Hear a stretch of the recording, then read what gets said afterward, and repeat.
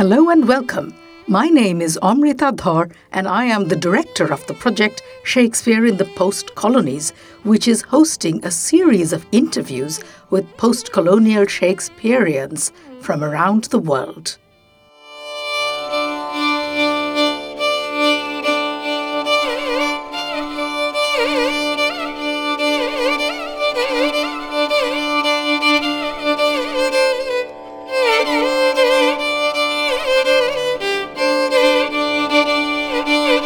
In today's conversation, I talk to the British playwright, actress, dramaturge and producer, and close to my heart, also a member of the Bengali diaspora, Lolita Chakrabarti.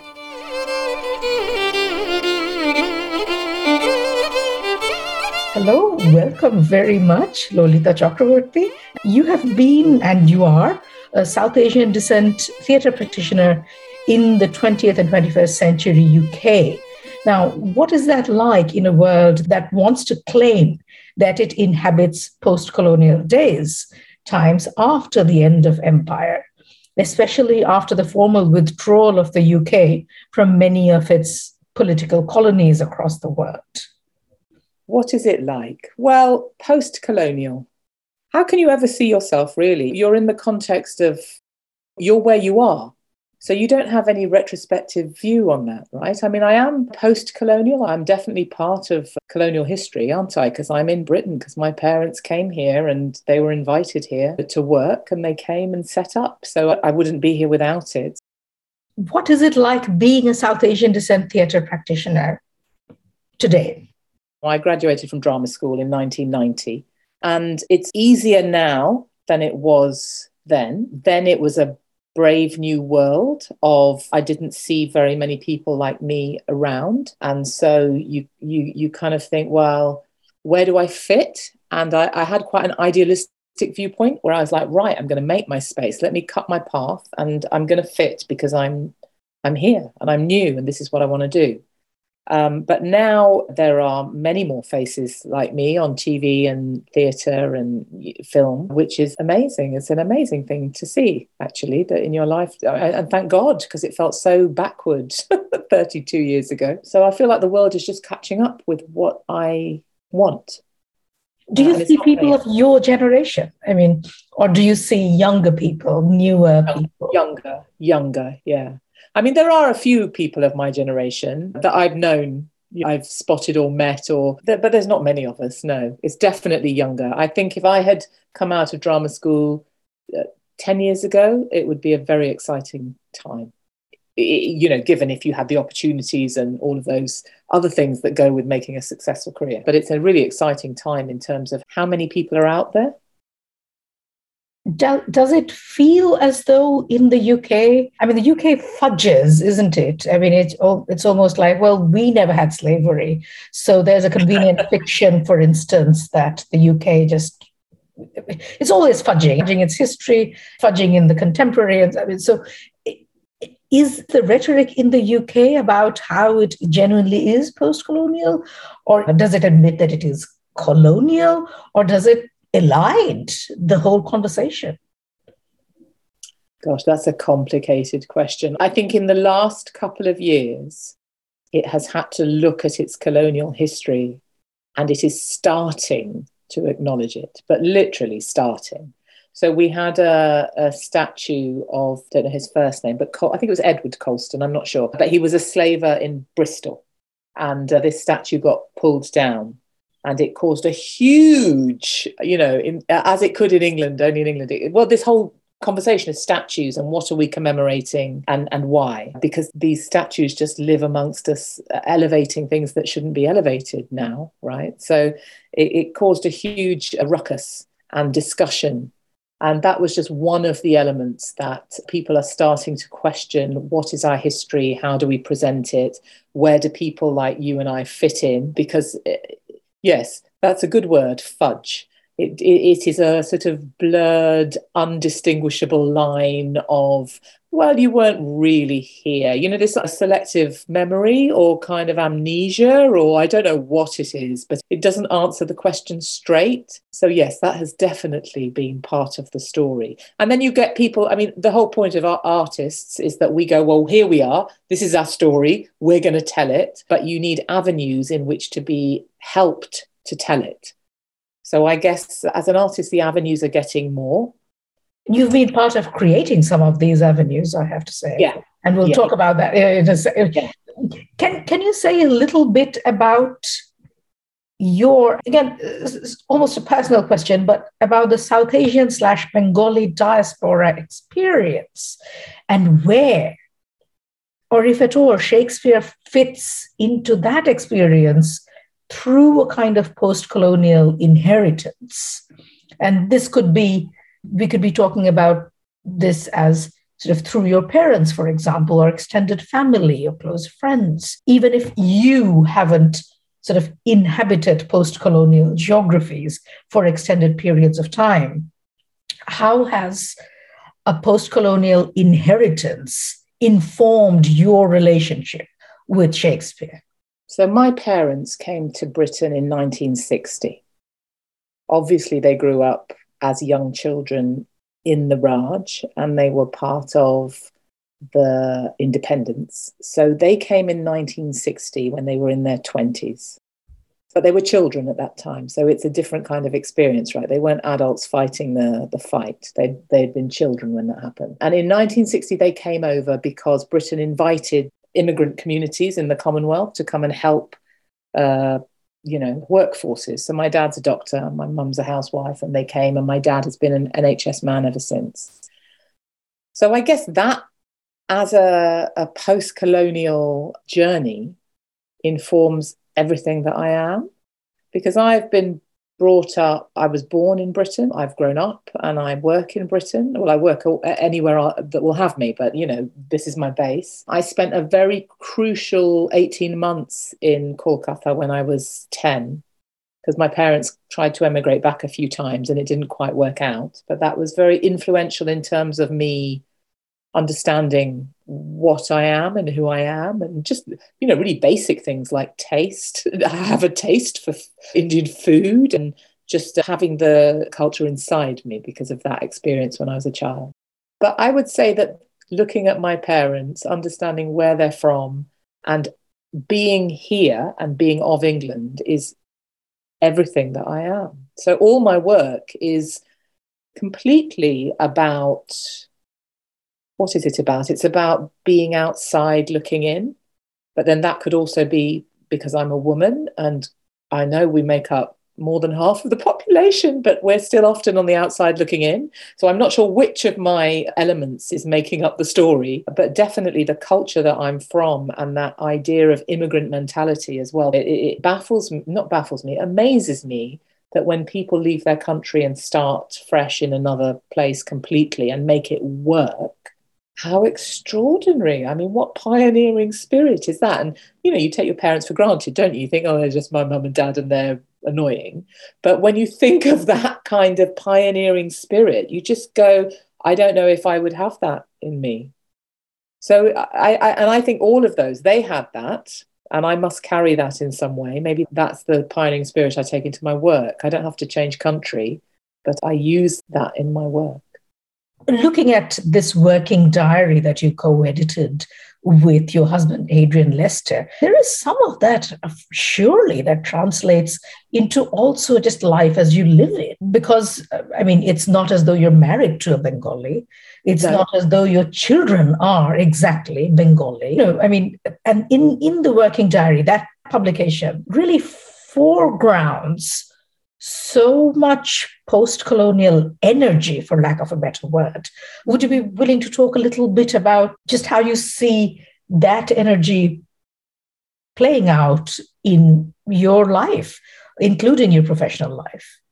That's interesting that you phrase it like that. I think it's a driving force, absolutely a driving force. The arts are where we see ourselves, right? And we have a shared experience that we all understand.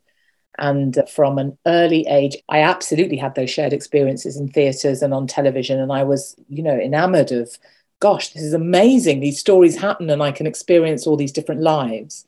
But I also didn't necessarily see myself in those stories or my history. I mean, all of our histories are very particular, right? So you can't see all of our histories on that would just be too much. But some element of my history that made me think, oh, that's me as well, more specifically me. And so a driving force has been to tell my story.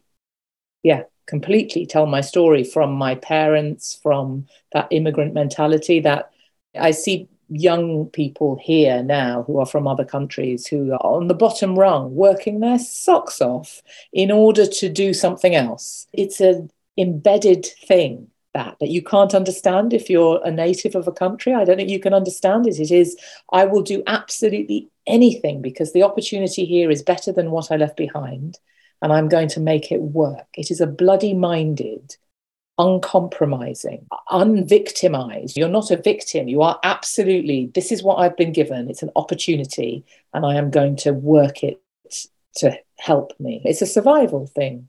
And so I think that energy from my parents has absolutely informed how I approach the industry. And also when the industry is not particularly, I mean, it's changed. Now it's, I'm older and I've had more successes. So the doors are open more. Nothing breathes a door opening more than success, but I've had a lot of years where the doors have slammed totally shut. The walls are very solid and you can't climb over them either. So you're just sort of standing there going, how do I move? And I don't know, you just keep pushing for what you think is important. Doesn't mean you'll get anywhere necessarily, but I guess my dad always said a sincere heart will come through. So, I like that. So I've kept pushing. Right. Yes. Well, talking about pushing, talking about tenacity, talking about drive, let's talk about Ira Aldridge. And you've written this beautiful play, which I teach, which I love talking about, called Red Velvet, which tells something of the story of a remarkable Shakespearean actor called Ira Aldridge. Could you perhaps talk a little bit about what you think Shakespeare meant for Ira Aldridge? I mean, was Shakespeare a kind of colonial presence? Was Shakespeare a civilizing force that he had to reckon with, an imposition, as indeed Shakespeare was in so many parts of the world, including my own? I grew up in Calcutta, and that's how Shakespeare came to be. I mean, that's not exactly my relationship with Shakespeare, but I know that is how Shakespeare came to be in a place where I got to encounter him. He didn't come to my shores benignly. I mean, was Shakespeare a way in for Ira Aldridge where he wasn't otherwise welcome? What do you think Shakespeare was for Aldridge? So the Ira Aldridge in my play is my interpretation of who I think he was. And I have combined the historical facts of his life and his journey with my knowledge of what it is to be a person of colour in the theatre. And admittedly, there's 150 years between us. So mine is a more modified version. But I have tried to interpret that through a Victorian lens. I think, from my point of view, studying Shakespeare and playing Shakespeare are very different things. And I was in a production of Hamlet, and I was asked before I was in rehearsals, so I didn't know the play very well. I'd read it a few times, but I hadn't sort of gone through the rehearsal process, to write a piece for the programme, because obviously this has to be worked out early. And because I'm a writer, they said, would you write something? And I said yes, and then I felt completely terrified because I thought, Hamlet is the play in the world, right? It is the play everybody knows. Everyone can probably quote To Be or Not to Be a little bit. Everybody has some reference to that story. And I thought, who am I to write anything? Well, I don't know anything about anything. And I read a few academic essays and things like that, and I'm not that academically minded, so I got a bit lost in the theory, and then I read the play. I went back to the play, and I was playing Gertrude, and I looked at it, and I thought, as a performer, you respond to Shakespeare in a totally visceral, emotional way, and if you're studying it, it's a very different thing. So the piece I wrote in the programme was my response as an actor to being in Hamlet. And for Ira Aldridge, this is my interpretation of what I think it would have been, but I don't think it would have been a civilizing thing. I mean, the thing about Shakespeare, it's a bit like opera to me. I don't necessarily get opera. And I used to think, it's because I'm not clever enough to understand it. I haven't got the key to unlock it. But I think it's a taste thing. And if you see Shakespeare and you respond to it, it's yours, because it's a universal thing. I mean, yes, there are complexities within things like Merchant of Venice and Othello now. There are racial complexities that, are quite difficult to just go, okay, I feel this play, it's marvellous. But something like Hamlet, that is a universal story about universal emotions and feelings at a scale that hopefully none of us really live at. You can get involved in it and find moments of truth that relate to who you are now. So I don't think it was a civilizing thing. No, I think it's like hearing a piece of music. And if you hear it played well, there is nothing like it. And it is the height of acting. You can play Shakespeare well. It is the pinnacle of your art. Do you think it opened doors? I mean, of course it opened doors for Ira Aldridge, but could there have been ways in which Shakespeare limited him? I studied Othello for my O-levels, which is like the exams you do at 16. So I knew it relatively well from school. And I loved it as a play. I'd studied all the soliloquies and I thought of the language and all the things I'd been taught. And so when I wrote Red Velvet, I absolutely wrote from a place of love of Othello. And then weirdly, in between our first production of Red Velvet in 2012 and when it returned in 2014, in 2013, my other half, Adrian Lester, played Othello at the National Theatre. And of course, I went to see it. And I found it a very difficult experience. I came out. He was brilliant. The production was brilliant. Rory Kinnear played Iago. There was a fabulous cast. It was beautifully done. But I found it such a distasteful play.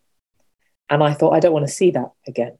So my relationship with Othello has changed a lot. And I thought if in Act 3, Scene 3, there was a bit more, if I understood why he changed his mind, if it had been opened up for me so that the logic of it made me travel the rest of the story, I would be fine.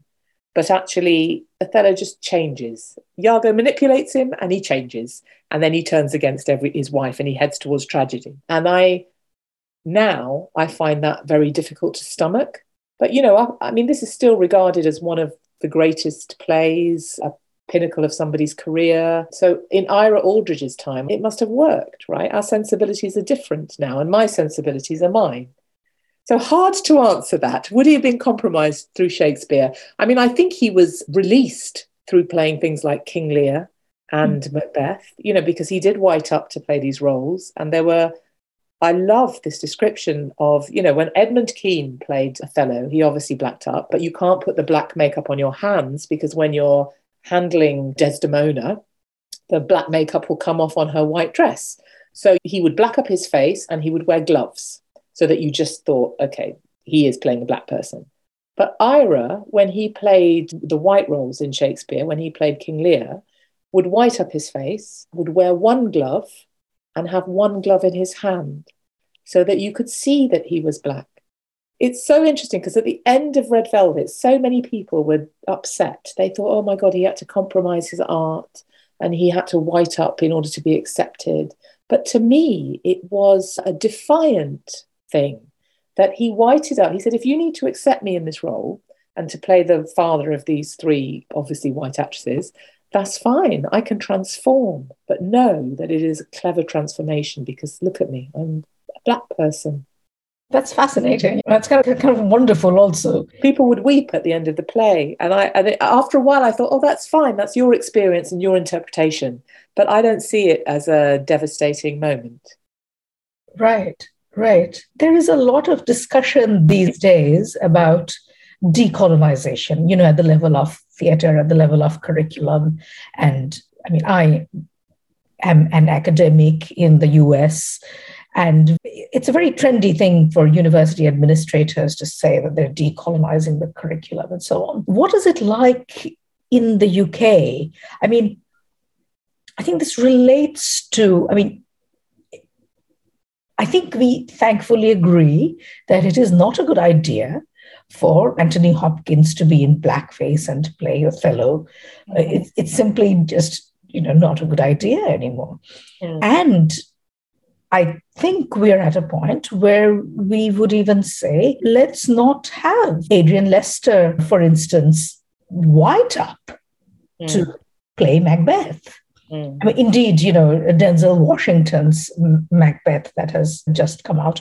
It is a problem that there are so few Black or brown Macbeths, Lears, and so on, especially in the UK-US axis. What is it like in the UK? Do you have any thoughts on how something like Shakespeare can be made to do the ongoing work of decolonization? Decolonizing is definitely here. I don't know if it's in school. Well, it is. One of my kids is still at school, so they are talking about it. So I don't know to what degree, but drama schools definitely across Britain are all talking about decolonizing and reframing. To me, I think, well, that's just having a wider point of view, isn't it? That's including works from people that are luminary in other parts of the world and are excellent pieces of classical and modern texts, and having different kinds of people coming in and realizing it, interpreting it. So everyone behind the scenes needs to be of all kinds of diversity as well.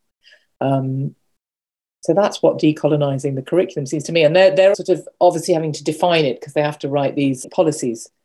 How real is it, is I guess my question. It's not particularly real, unfortunately.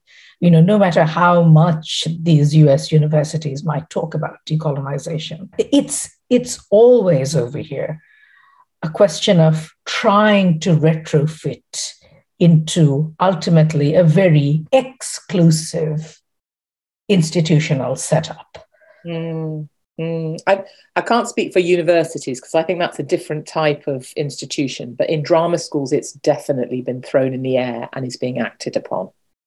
And maybe that is the precursor to anything happening in a university, perhaps, because actually who you see on your screen and the stories that are told in the theatre obviously will influence. Obviously, we are influenced as creatives by what's going on in the world, but then also the world is influenced by what we produce. And I think there has been, oh my God, in the last 3 years, I have noticed an explosion of opportunities for people like me. I'm suddenly very desirable.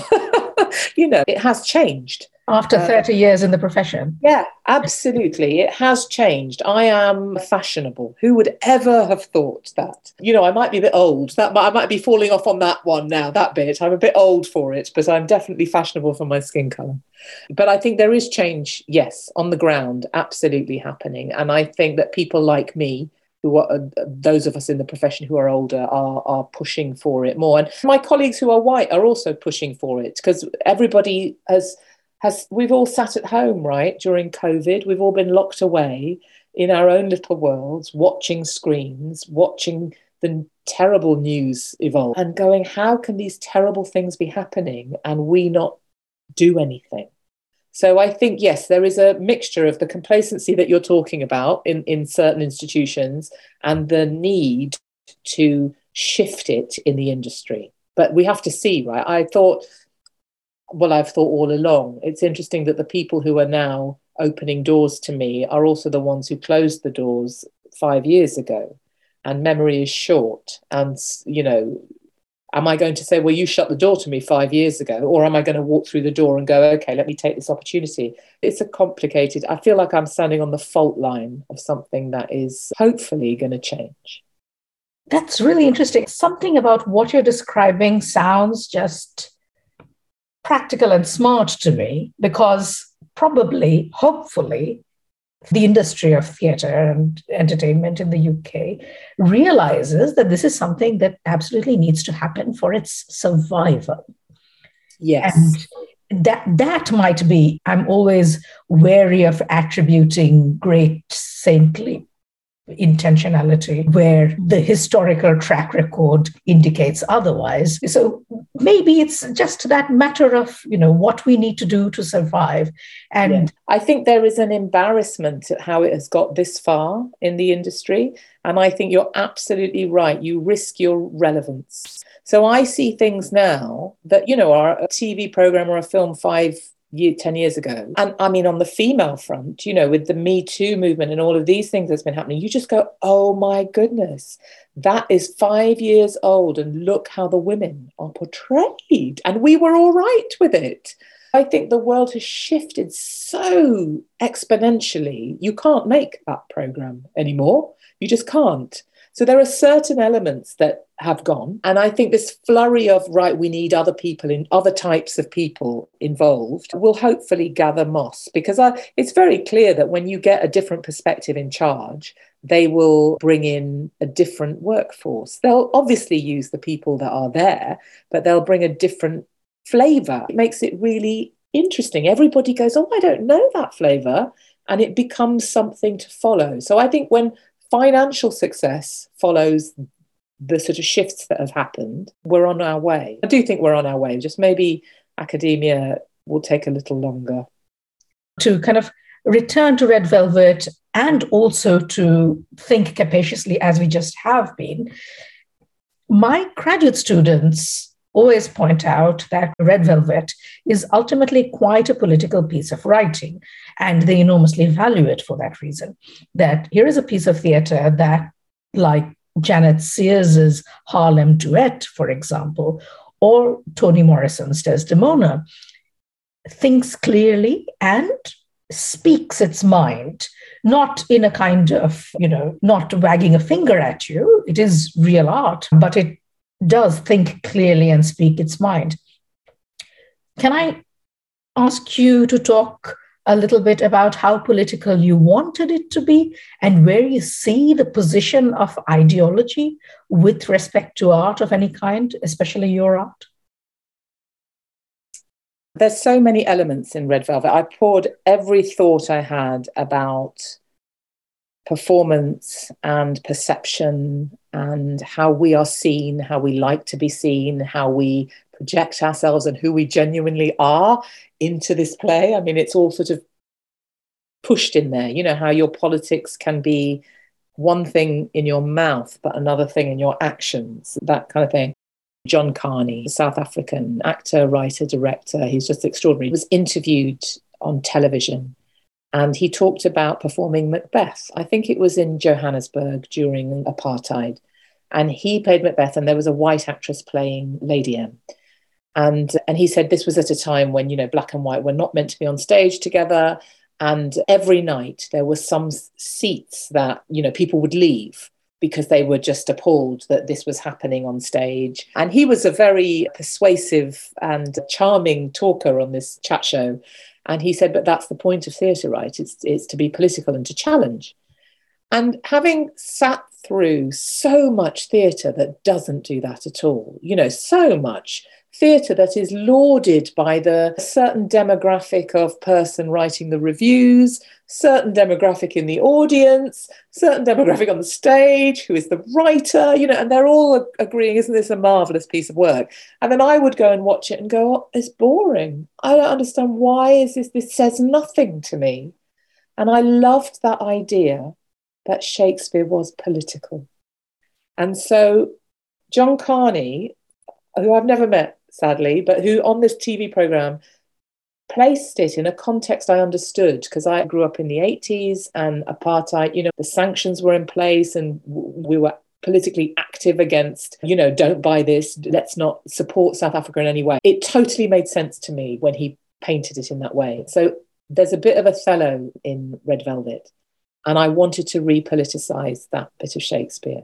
Because when I've seen productions of Othello, before the one that Adrian did, but when I've seen other productions, I've noticed that, of course, we've all changed, right? Everybody has a good level of conversation about race and prejudice. We can all have these conversations no matter what colour or size or shape we are. And often when I've seen Othello, the actors who are having to be racist on stage find it very difficult because they don't want to play that. And I totally understand it's a horrible thing. And they don't want to play that. And they don't want to reveal, if they do play that, where it goes or what it might reveal in them. I mean, I can understand the anxiety of it. So often that element of the play is fudged.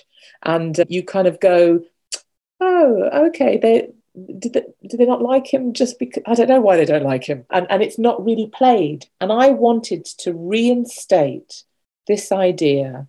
You've got black Othello, white Desdemona. What did it mean in that environment then? And I did it by having black Ira Aldridge, white Ellen Tree, and the majority white audience that we are imagining watching it. So that's one element of the political nature of the play. This sort of reframing that we're doing now, this decolonizing that we're doing now as a culture, I was doing that within the play and saying, let's look at this through my eyes. Adrian always said to me, you make us look with a brown eye. And I didn't really understand what that meant. I was like, oh, okay, fine. But I get it now, because it's exactly that. Look through my eyes as a brown eye, but a female eye also. Somebody who is really used to being on the outside most of the time. And take a look at the world as I see it. Yes, and it does. I'm so right. It does look absurd, doesn't it? Once you start realizing, oh, that's their objection. Yeah. He's just too black to be the black person that is Othello. Yes. Go on. Well, I was just going to say, a question being that, can you play the higher parts of Othello when you're a base black person? And you're going, but this character is a black person, and it reveals more about the other characters, because that's obviously what is always revealed, right? When you make judgments on other people, you reveal much more about yourself than the person you're talking about. Quite. Thank you. Thank you so much. It has been just such a delight talking to you. Oh, thank you, Amrita. You too. Thank you so much.